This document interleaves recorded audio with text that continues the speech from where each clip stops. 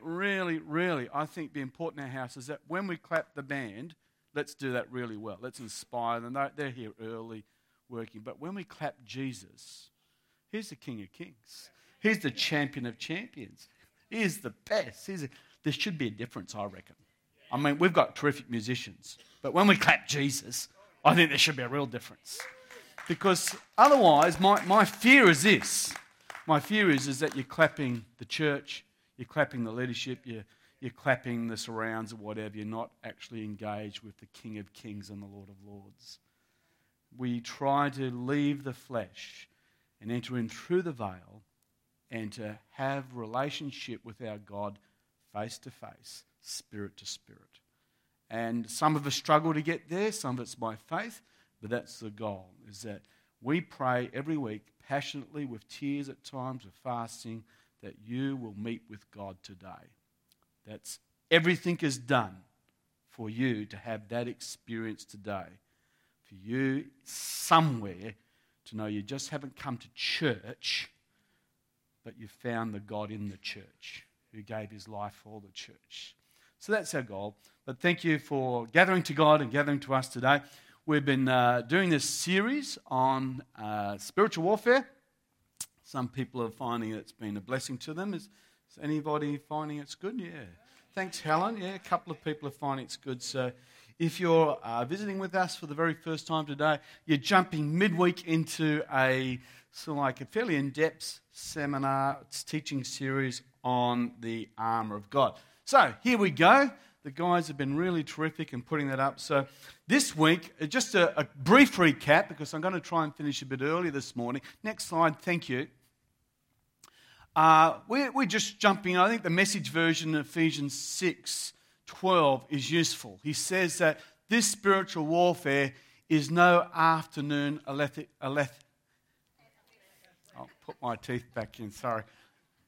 Athletic contest. There's something about the word athletic that just doesn't fit me.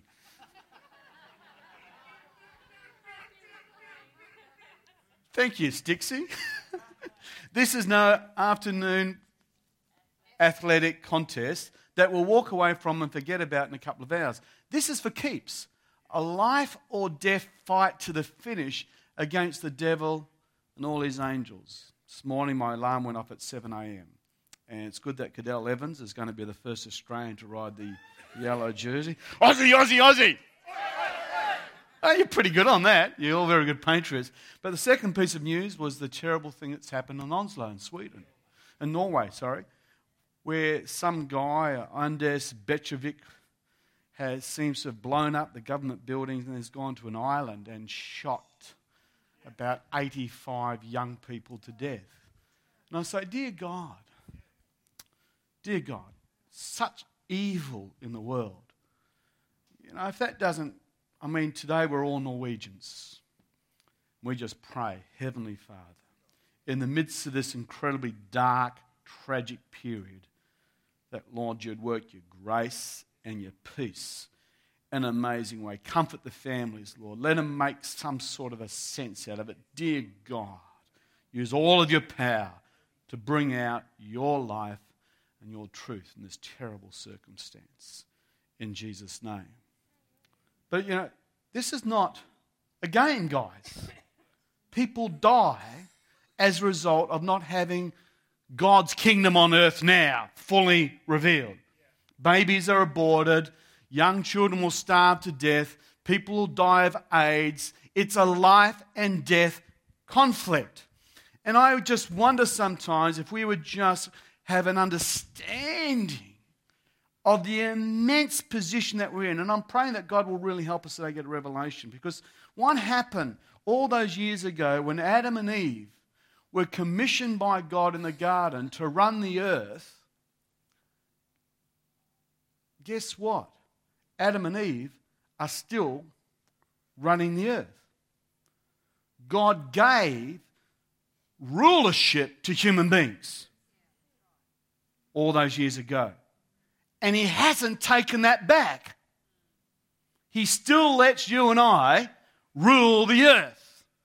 But what happened is the enemy came in and got us to turn our back upon God and to disconnect from his life and his relationship and his truth. And we says, God, we want to do it our own way. We're going to be wise in our own eyes. This fruit looks good for us. We're going to use our own knowledge. We're going to do life ourselves. Thank you.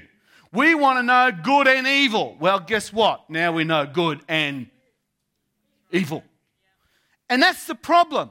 And then God is calling people through the cross, through the gospel of Jesus Christ, back to rulership and dominion, to exercise life and control over the universe. And as we pray, as we seek God, I just wonder what disasters we've prevented in our own neighborhood today. You don't hear what I'm saying. As the church stands up and be's the church, I believe that we are salt and we are light. The salter we are, the brighter we are, the less tragedy we have in Joel Street Mall. The less disaster we have in our schools, the less family breakdown that we have. As the church rises up and be's the church and walks in the truth of God, I believe that affects our society. I believe that affects our community. I believe it matters. When a people of God seek God with all of their face, that can work too, with all of their heart, and turn from their wicked ways, God said that hear from heaven and heal their land. If my people who are called by my name will rise up and do what we've called to do, I believe it affects what happens in Northbridge. I believe it affects what happens in our parliaments. I believe it makes the difference. God has chosen to limit his power. He has all power, but he chooses to limit his power through the free will cooperation of believers. Oh, I wish you could get that. He has chosen the God of the universe who could split the atom in a second, designed it, has chosen to limit all of his power and truth through the limited people known as Christians and believers. So that's for free. That's not in the, if I get to, I'm in trouble. Stay with your notes, Mike. It makes a difference. This is no afternoon. This is life and death, guys. This is your children. This is your grandchildren. This is a person across the road. How do you stop drugs? How do you stop abortion? How do you stop rape? How do you stop violence and stuff? Well, you be the church. You stand up, rise up as the church, and that starts to change. Oh, Jesus. Help me. Okay, next slide. So we've been going through this series. So it's be strong and in his. Be strong and in his unlimited power expressed through a limited life. Guess what? I am limited. I should wear a permanent L plate. I am limited, definitely. I have restrictions on my time, on my energy, on my intelligence, go slow, on my singing, on my piano ability. I have a big L plate. But God has chosen to express his unlimited ability through me. Through you. God and you make a winning majority. Turn to your neighbor and says, you're a winner because you've got God on your side. So be strong. Be strong. Be strong. Fantastic. Next slide. We looked at the belt of truth and how that speaks of core truth. This is not a superstitious Christian thing where we actually physically... You've got to put truth in there, the written word of God. If it's not in the core of your being, you cannot live in victory in your life. Can I say, if you do not live in truth, you cannot live in victory. I know that's ugly. Because we would love to say, just buy the tape series, come forward, we'll pray for you. But if you don't live in truth, you can't live in victory. You know, could I expect God to bless me if I do not tithe and give my offerings? Can I really expect God to see that I get promotions and stuff? I could expect it, but am I going to get it? No. You actually have to live truth to be in victory. You know, if I abuse my body by, actually I did last night. I like hot things. Anybody like hot food, hot chilies? And I was away at a team challenge this week doing some staff training down there. And one of the guys has made his own chili plant. And he gave me this little bottle of stuff, and he says, "Mike, this is the hottest chili you've ever tasted in your life." Well, I think, hey, I'm tough. I can handle that sort of stuff. So Monique made me a bit of a spaghetti last night, and it just lacked a certain something. So I thought, ha-ha, chili! No. So I whipped this thing off, and I gave it a fairly liberal thing and ate it. And this had an afterburner kick that you wouldn't believe. It was worse than paint strip, I tell you. It was. I abused my body last night, so it was hot. So, but if I abuse my body, eat donuts as my permanent food, can I come to God and expect Him to heal me of emerging diabetes? No, you have to live in truth to live in victory. If the Bible says the joy of the Lord is my strength, what that means is if I spend time, do you know if you spend time with people, you become a bit like them, or you're certainly influenced by them? If you spend time with people that are negative and critical and always down and, it's so dark, let's turn the lights off because it's just so horrible in here sort of thing, as negative battery terminals, sorry, Nathan, as negative battery terminals, who knows, you don't go out of those places thinking, oh, fantastic and stuff. But if you spend time with God, you will come out full of joy because it's the joy of the Lord. And the joy of the Lord is your. But you have to live in truth. I have no chance. Sorry. Stop. Next one. We looked at the belt of truth. We looked at the arm of righteousness. That's the protection from condemnation and conviction. That's, of the devil. There's a conviction of the Holy Spirit that leads to change. And that says, this is what you've done, this is what you need to do to fix it. Whereas condemnation says, it's just you, you're rotten, you're horrible. I'm going to kill you, you little worm. That's condemnation, that's the devil. But looked at that one. Next one, thanks. The action shoes. Christianity needs to be mobilized. It's a noun. No, it's not. It's a verb. It's a doing thing. It's not a mental mindset that's static. It's meant to have action on your life. And if you can't get how complicated it is, the simple answer is walk across the room and just say hello to someone in Jesus' name.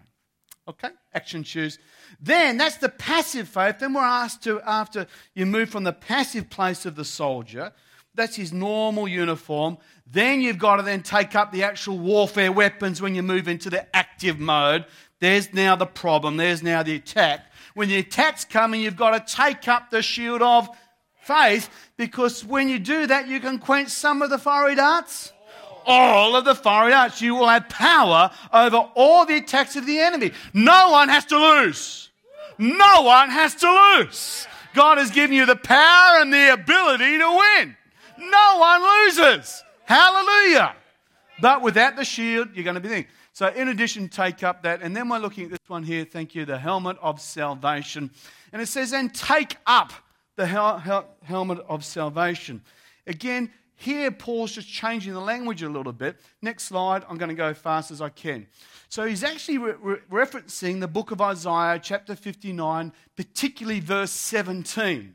So here he's moved away from looking at the Roman soldier and he's looking at the warrior king, Yahweh, Jehovah, who takes up his helmet of salvation. So he's using that telescope to look at the Jehovah God standing and rising in his power to come and set us free, to deliver us, to bring us victory. That's what he's looking at. Fantastic, awesome stuff. Next slide. Okay, now the helmet of salvation is actually talking about protecting, of course, this thing on your head. Turn to your neighbor and say, you have a very attractive one too. This thing that we call the brain box, the mind and stuff like this. So you have to, and it's a command. The Greek tense here is a command. So it says, take up the shield of faith, put on the belt of truth, put on the gospel shoes, and then it says, commanded, take. There's no option on this one. Take up the helmet of salvation. You have to do this. And what he's talking about here is protecting your mind and your thought life, particularly with a reference to present salvation. It's not the promise of that one day far away in a distant land, on the by and by on a distant shore, God's going to come and help me. It's actually asking you to understand that you are saved now. You are rescued now. You are redeemed now. So Proverbs 23 verse 7 says that as a man or as a woman thinks in their heart, so they are. The word think there is the same word built upon the word for gate. So if you've got a gateway in your head, that what you let into your mind will affect you. True. If I could take any of you right now, take Nathan right here, and if I was to send him away to a little cabin somewhere and cut off the news from him, cut off his iPad, all that sort of information. And every day I send him a piece of information. Nathan, you've just won lotto. When you come back, you're going to have $1 million in the bank. Nathan, when you come back, we've got the drop-dead gorgeous girl that God's got for you. When you come back, you're actually going to find that not only can you play guitar very well, but you'll be able to play any instrument you want just by picking it up and stuff. If we were able to control the information that Nathan was getting, who thinks he'd be feeling pretty good by the time he came out again? Absolutely. If you can control your mind, you can control your life. And the Bible said very clearly many years ago, as a man thinks, so he shall be. Now, the Bible tells us that we can transform ourselves by the renewing of our mind. Next slide. Thank you. But if you're going for a walk through the wheat paddock, the first time you walk through that wheat paddock and you look around you, you may see your footsteps, a couple of bit of crushed bits. If you walk through that wheat paddock again, you will find that it's a little bit more of a pathway. If you do that over and over again, eventually that will become a real path. If you do it long enough, you'll actually get a bit of a ditch in there. If you've ever driven on a country road, you will know that on some of those real farmers' tracks, that the ditches where the cars have been have actually hollowed out two sorts of ruts. You can literally take your hands off the steering wheel and the car will drive itself. Anybody done that? Do you know what I'm talking about? It's true. It actually works. Because it's gone down there so often, that is exactly where it will go.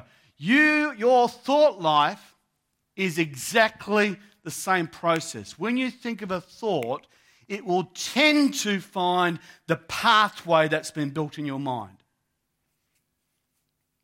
And as you get that, it will get deeper and deeper and deeper. So if I was to mention, say, the word mother-in-law, you instantly have pathways. Yeah. If I was to mention the word father, you will instantly have pathways.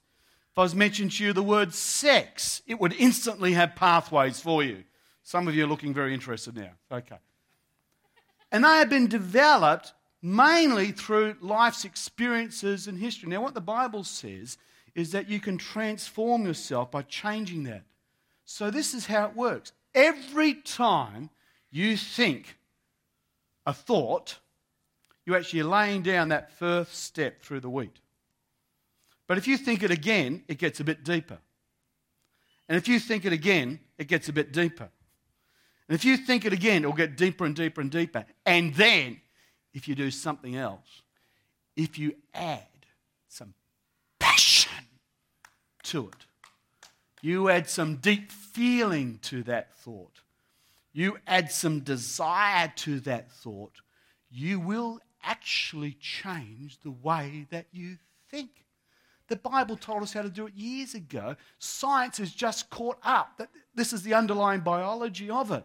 So if, for example, I came from a background myself with a great deal of rejection, my father ended up having a child before he was ready. He was only still in teachers training college. I was born.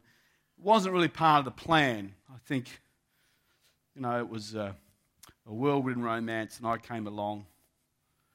And so when my mother was going into labour, she woke up my dad and said, it's time for me to go to hospital.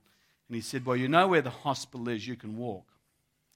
And so my mother walked to the hospital to give birth to me. I can remember, I was there at the time.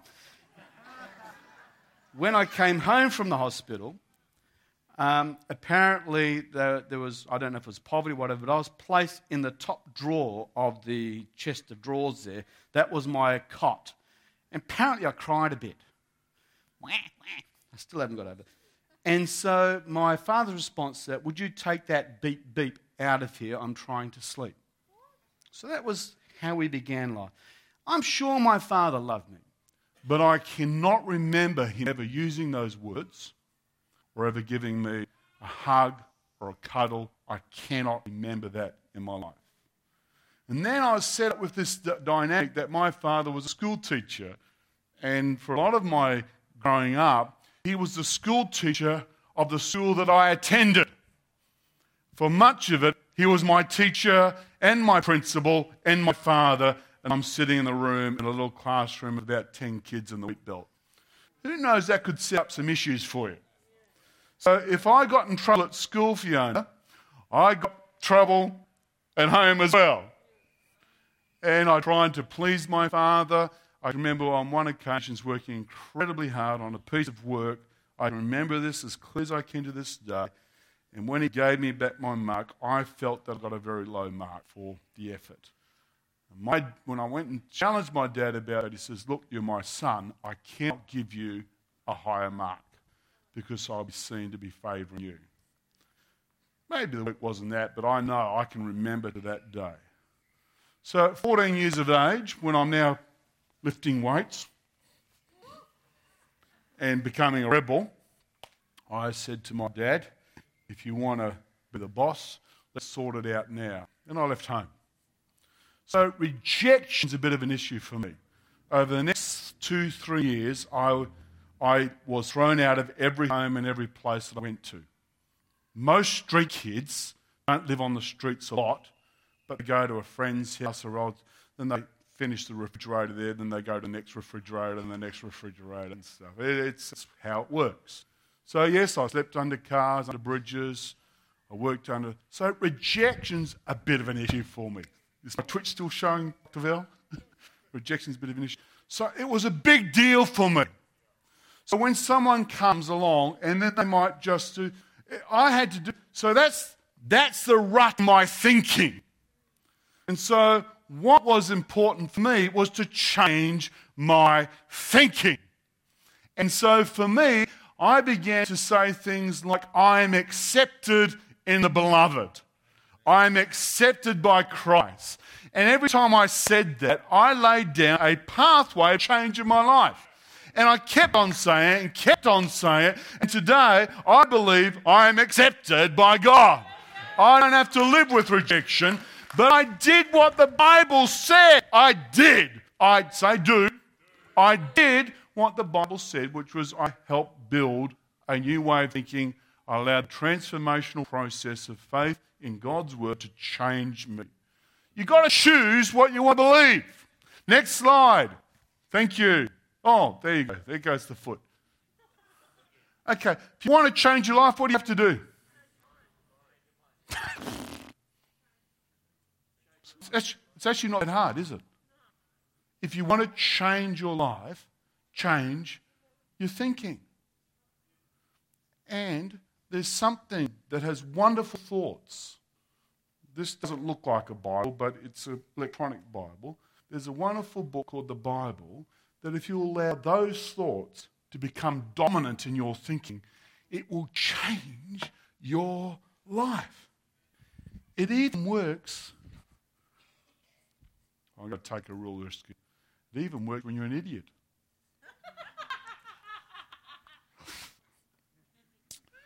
I have a friend who got saved. Bless him. And one of his first things he did was to change his name to Sharky for Jesus by default. He went up there and he changed his name Sharky for Jesus. And he was not what you call, the brightest man that I've ever met. But he had an enthusiasm for God. And, in some ways, he just locked into childlike faith. Childlike faith. So he went to a particular Bible college. He's getting towards the end of the Bible college. People say, what are you going to do at the end of your college? And he says, well, I believe God's going to use me. In fact, I think he's going to send me to America to work with Kenneth Hagin. Well, he told enough people that people gave him money. He got on a plane and he went to Kenneth Hagin. So he goes to a conference where Kenneth Hagin's preaching, and he tells people, I'm called by God, I've studied, I really believe there's a call of God upon my life, and he wants me to work with Kenneth Hagin. I've come all the way from Australia to work with Kenneth Hagin. So one of the stewards says, well, if that's the case, you better come sit down in the front row. Sat in the front row. Kenneth Hagin, he must be someone important because he's in the front row. Talks to the person next to him, says, oh, what are you doing here? He says, I've come all the way from Australia to work with Kenneth Hagin. And so he says, well, you got anywhere to stay? He says, no, I haven't worked out a hotel or motel or anything like that right now. He says, well, you better come stay with me. This guy got no money, no background, no credibility, but he's now staying. Then he says, well, I want to catch up Kenneth at the next conference. You know where that is? He says, yeah, well, it is. Well, I don't know how to get there. Because he's Australian, says, well, we'll put you on the Greyhound. You got no money? Because, they thought he hadn't just changed his money.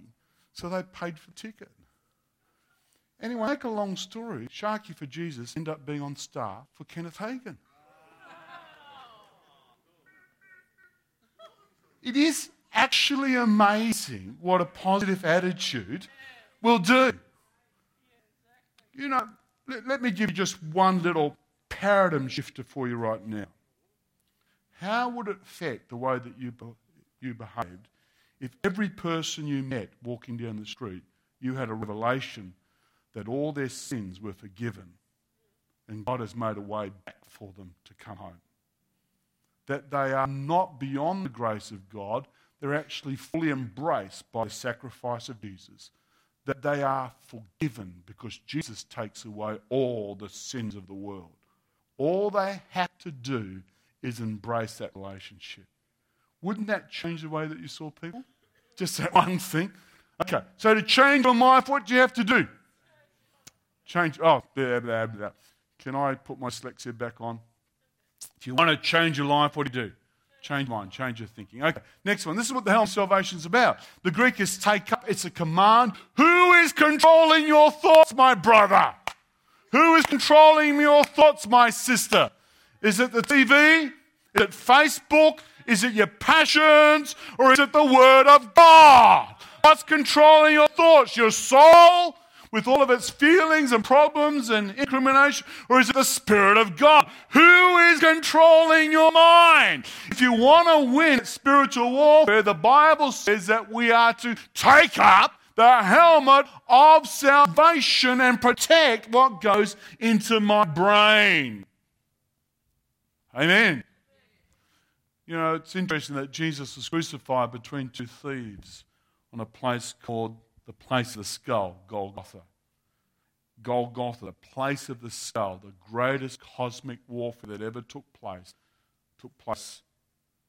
at the skull. And all of life today, it's still a battle here. I'm going to take a risk because I could lose some of you here. I could lose you. If God was to fully reveal himself now in his manifested form, you would all kneel and confess that Jesus is Lord. You would have no choice. Even if you are not saved, you would have no choice. If he was to appear in all of his glory right now, every one of us would say, oh my God, holy, holy, it's him. It is him. And we would be absolutely awestruck. God would bring enough coercion by his simple brilliance and beauty and grace and peace. In the same way, if I was to put a pile of $1 million here right now and say, would you like it? I think most of you will say, I want it. In the same way, you cannot reject God if you truly see him. So at one limit, God is restricted in what he can show you, because if he shows his real self, you'll do what Paul did on the road to Damascus. Fall down off his horse, be blinded by the light, and say, Lord. And he will change you. God does not want to manipulate you into the kingdom. He wants you to choose freely. And if he shows all of his beauty, all of his wonder, then you no longer have a free choice. You simply say yes to him. So he cannot use his person and his love to bring you into the kingdom. Now, God could also appear before anybody today and bring a sword of judgment and of terror, the fear of the Lord. And he could immediately gain our compliance because of his power. He could force us into a kingdom. He has the power to do that. But he chooses not to do it through power, and he chooses not to do it through the revelation of love. He chooses to try and bring you into this wonderful kingdom through truth, through you agreeing with God on things, by faith. Because he shows you his power, he takes away your choice. If he shows you his perfect love in all of us, he takes away your choice. He wants you to make a decision based on what you believe is true. And then as you walk in the truth, you will discover his power and you will discover his love. So I hope I didn't lose you on that one. But next slide, thank you. So take up the helm of salvation is really connected to this idea of your present location and identity. It's the helmet of salvation. What does Paul actually ask you to put on your mind? He's wanting you to put into your thinking that I'm saved, that I'm rescued, that I have the power, the mighty power of God, that I'm operating out of that position. You remember who we are leads to the walking, that leads to the battle. He's actually referring back to Ephesians chapter 1, where he says, I pray that the eyes of your understanding would be enlightened, that you would grasp his incredibly great power towards you.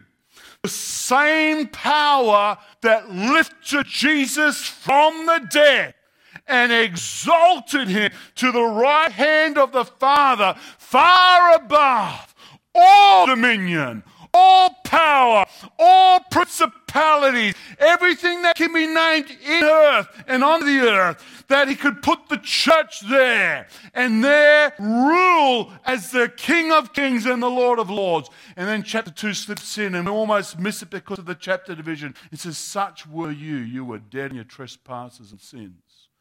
And we're at that stage, children of his anger, being manipulated by the prince in the air, the prince in the atmosphere. This is all the spiritual warfare. It says you used to be here, under the power, under the influence, being manipulated by evil forces.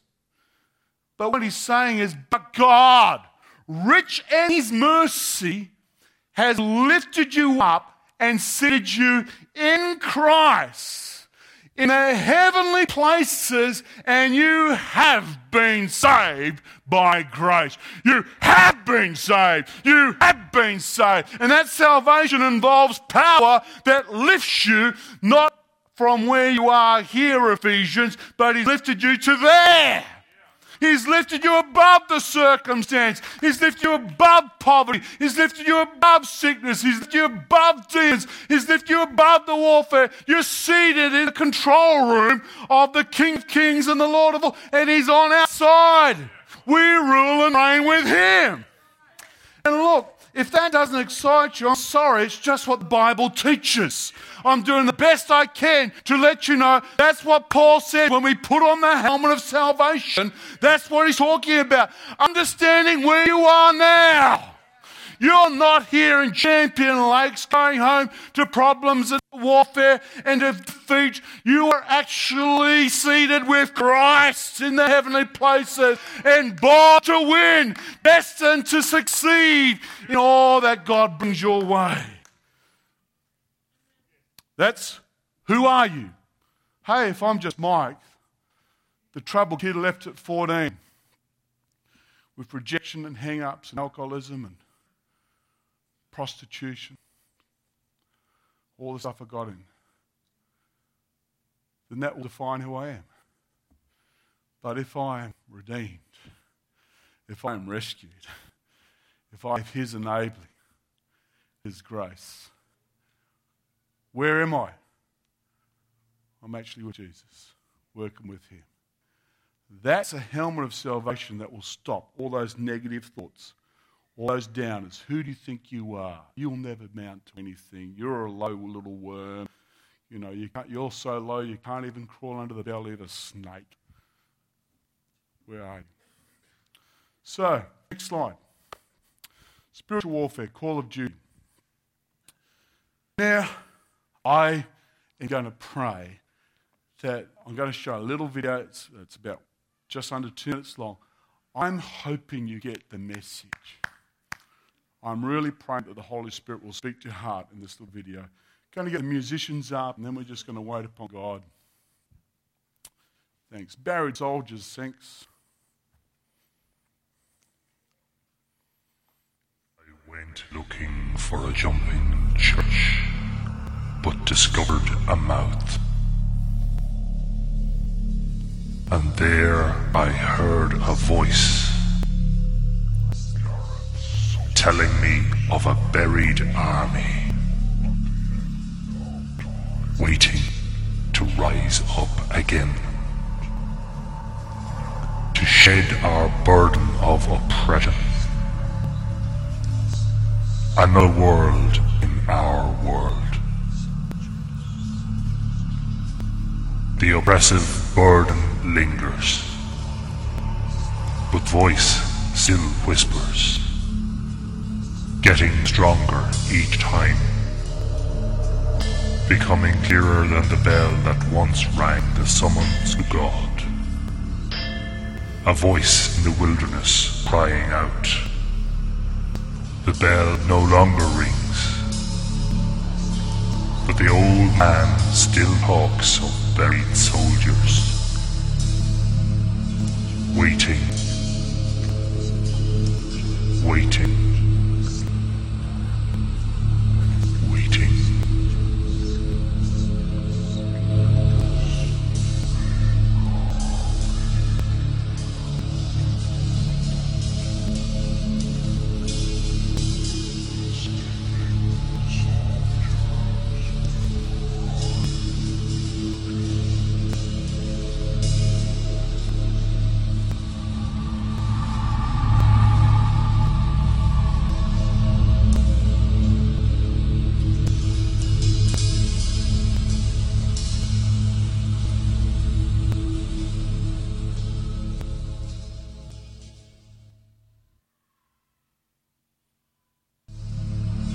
Waiting, waiting, waiting.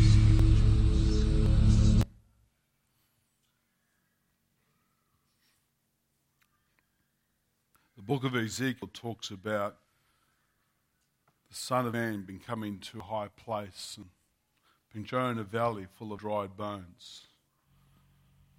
The Spirit of the Lord comes and says to Ezekiel, "Can these bones live?"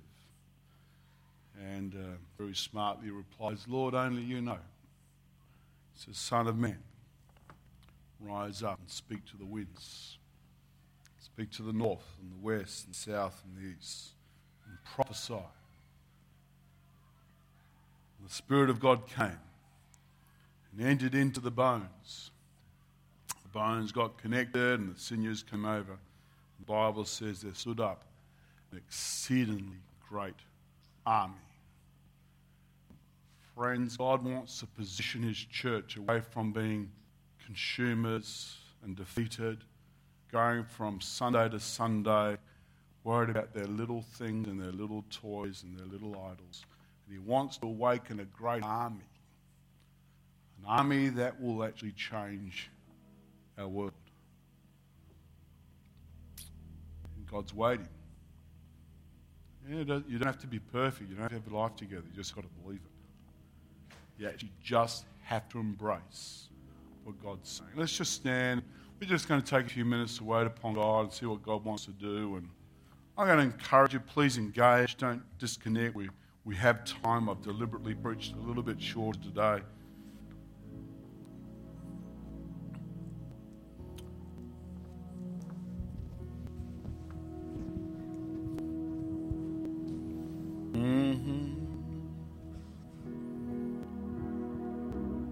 Jesus.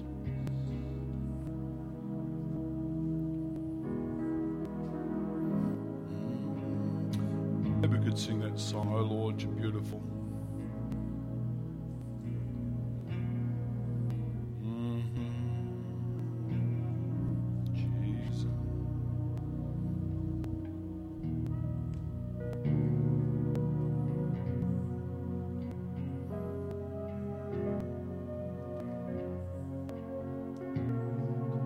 Jesus.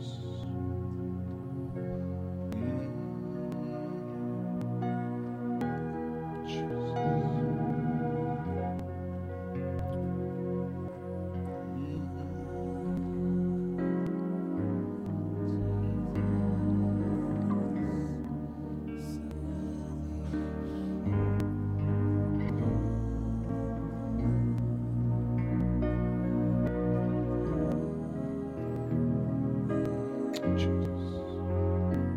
Holy Spirit.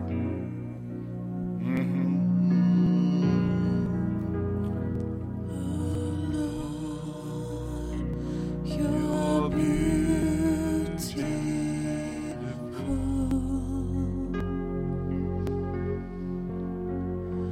Your face.